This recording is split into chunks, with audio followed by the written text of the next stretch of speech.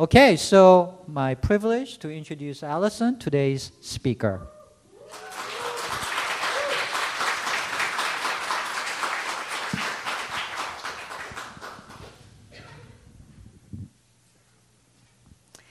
Good morning, everyone. It's really nice to see all of you. I am the executive pastor here at the River, and we're currently in a sermon series called The Difference Advent Can Make. So you may have heard the word Advent before.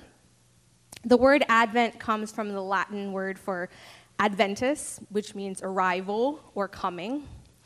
And in the Christian church, Advent is a liturgical season focused on the arrival of Jesus.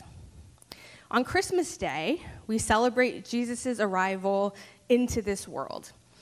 And in the weeks beforehand, we spend time thinking together about what Jesus' arrival has meant and will continue to mean for us and for the world.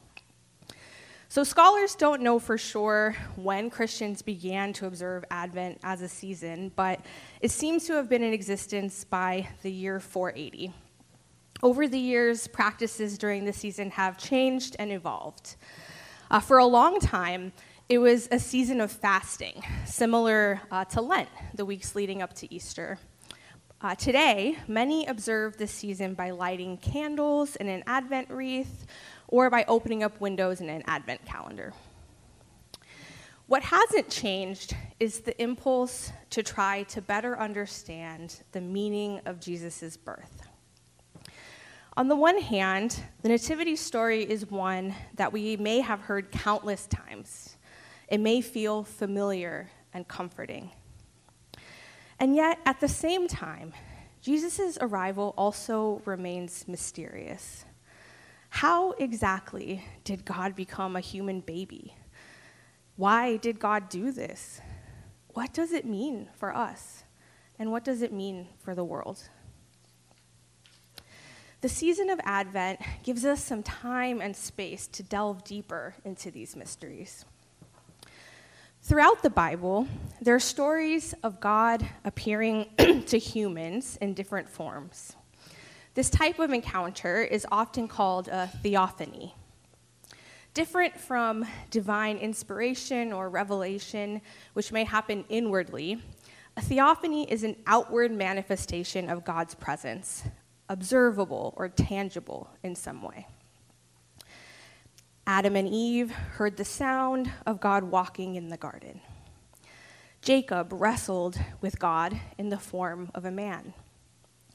God spoke to Moses from a burning bush. God appeared to the Israelites as a pillar of cloud by day and a pillar of fire by night. There are many other examples of theophany throughout the Bible. Some scholars consider Jesus' human life to be the prime example of theophany. Jesus was God incarnate, and his life was certainly observable and tangible. But other scholars say that Jesus' incarnation doesn't quite fit the category. They point out that theophanies are usually more temporary and sudden than what we saw with Jesus. The Bible itself would seem to agree that something different was happening with Jesus' human life on earth. The book of Hebrews says, "Long ago, God spoke to our ancestors in many and various ways by the prophets. But in these last days, he has spoken to us by a Son, whom he appointed heir of all things, through whom he also created the world. He is the reflection of God's glory and the exact imprint of God's very being, and he sustains all things by his powerful word." The author noted that previously God spoke to their ancestors in many and various ways. These ways included theophanies.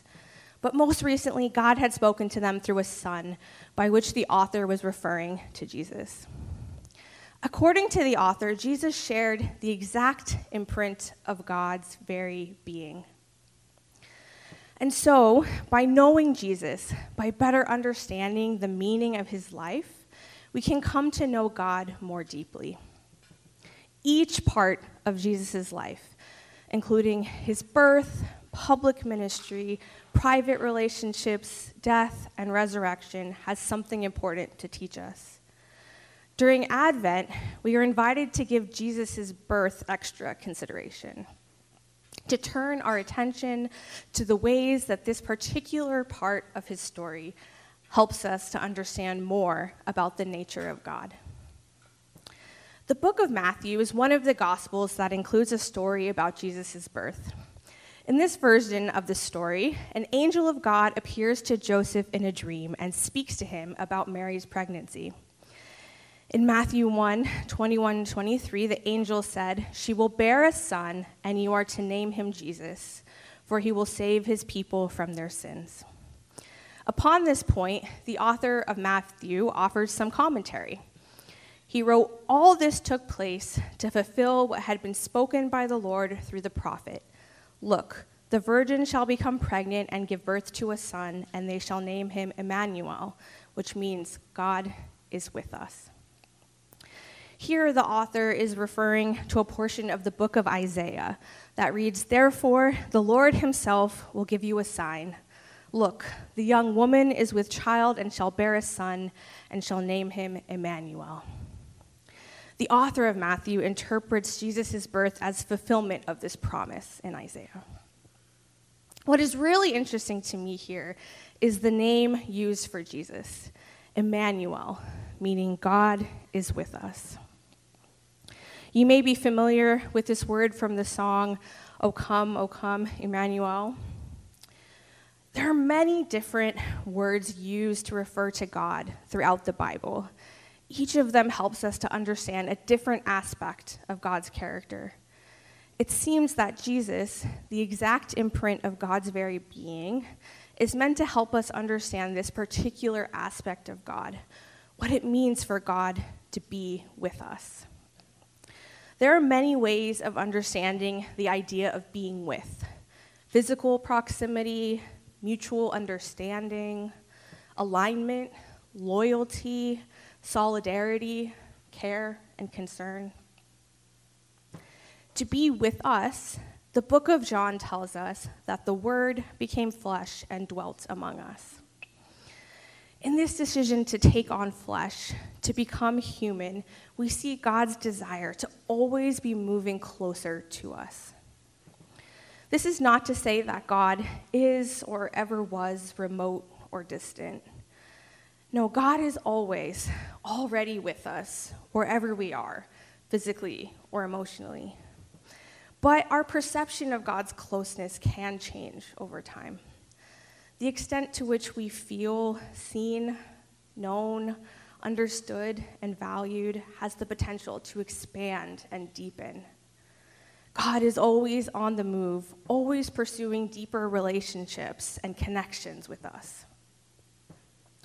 In many of the theophanies in the Bible, those tangible manifestations I mentioned earlier, God temporarily took on the likeness of a human adult.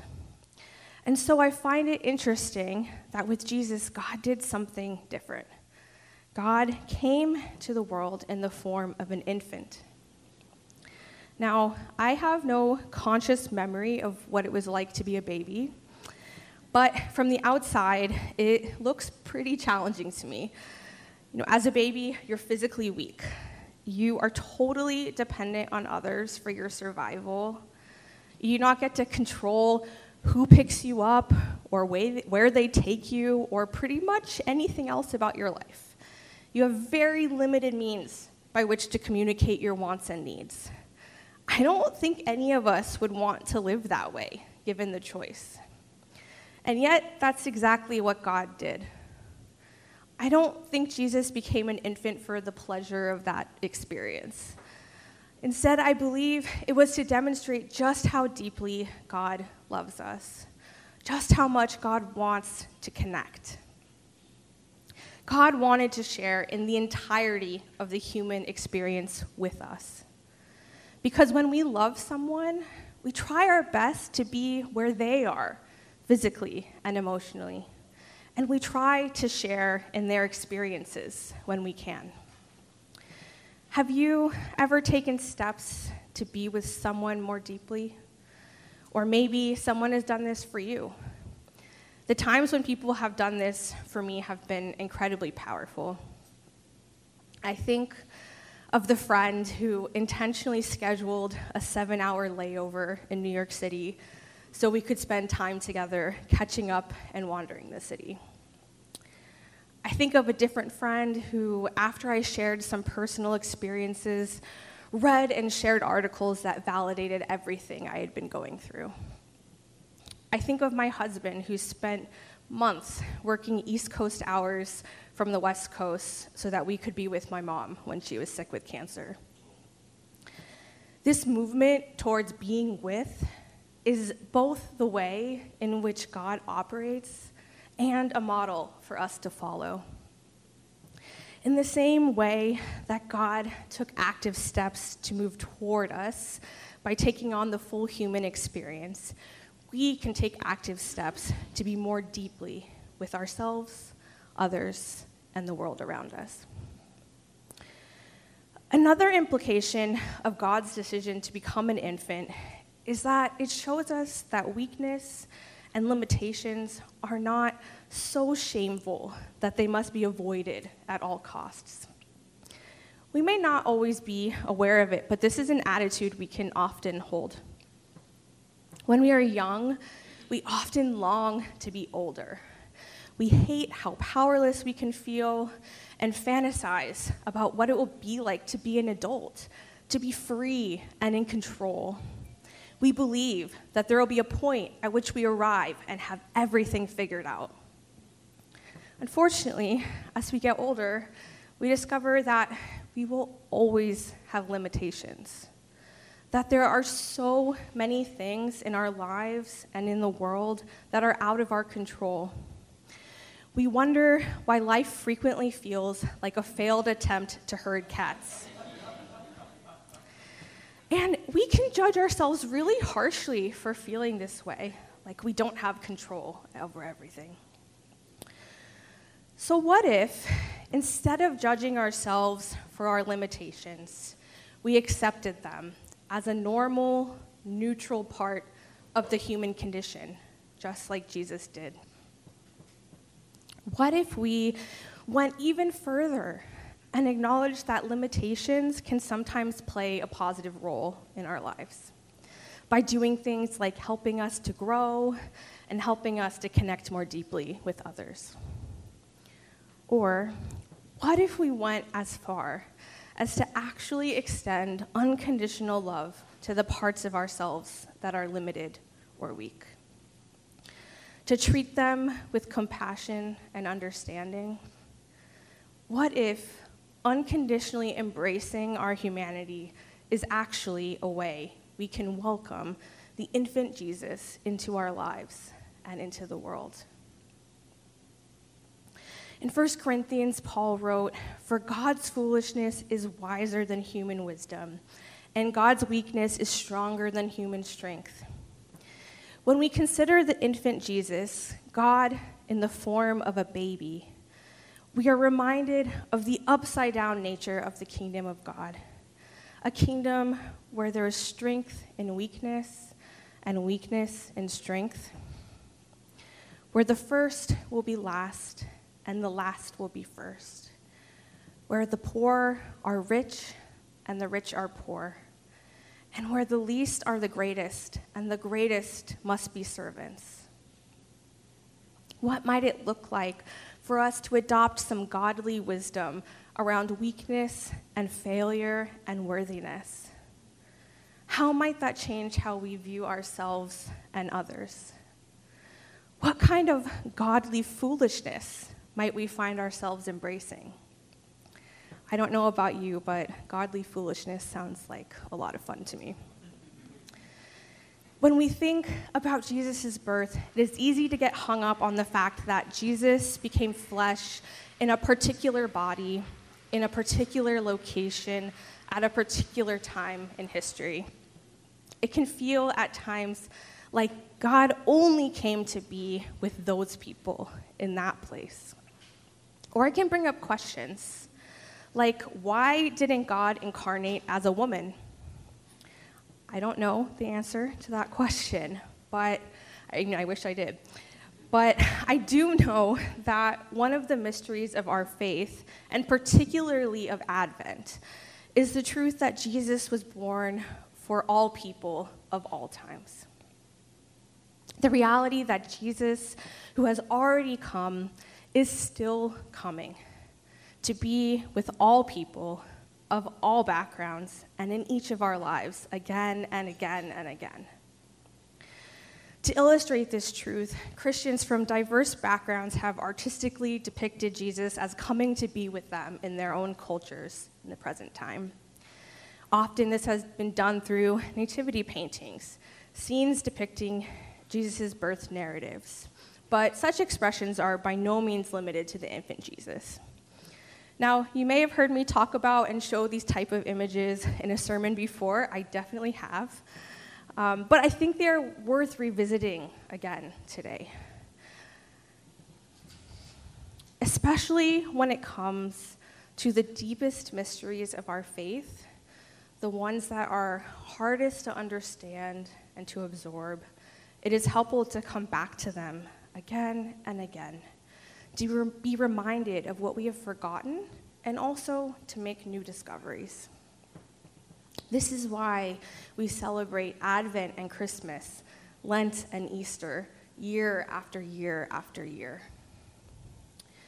So, during this Advent season, give yourself permission to learn something new about God, about yourself, or about others.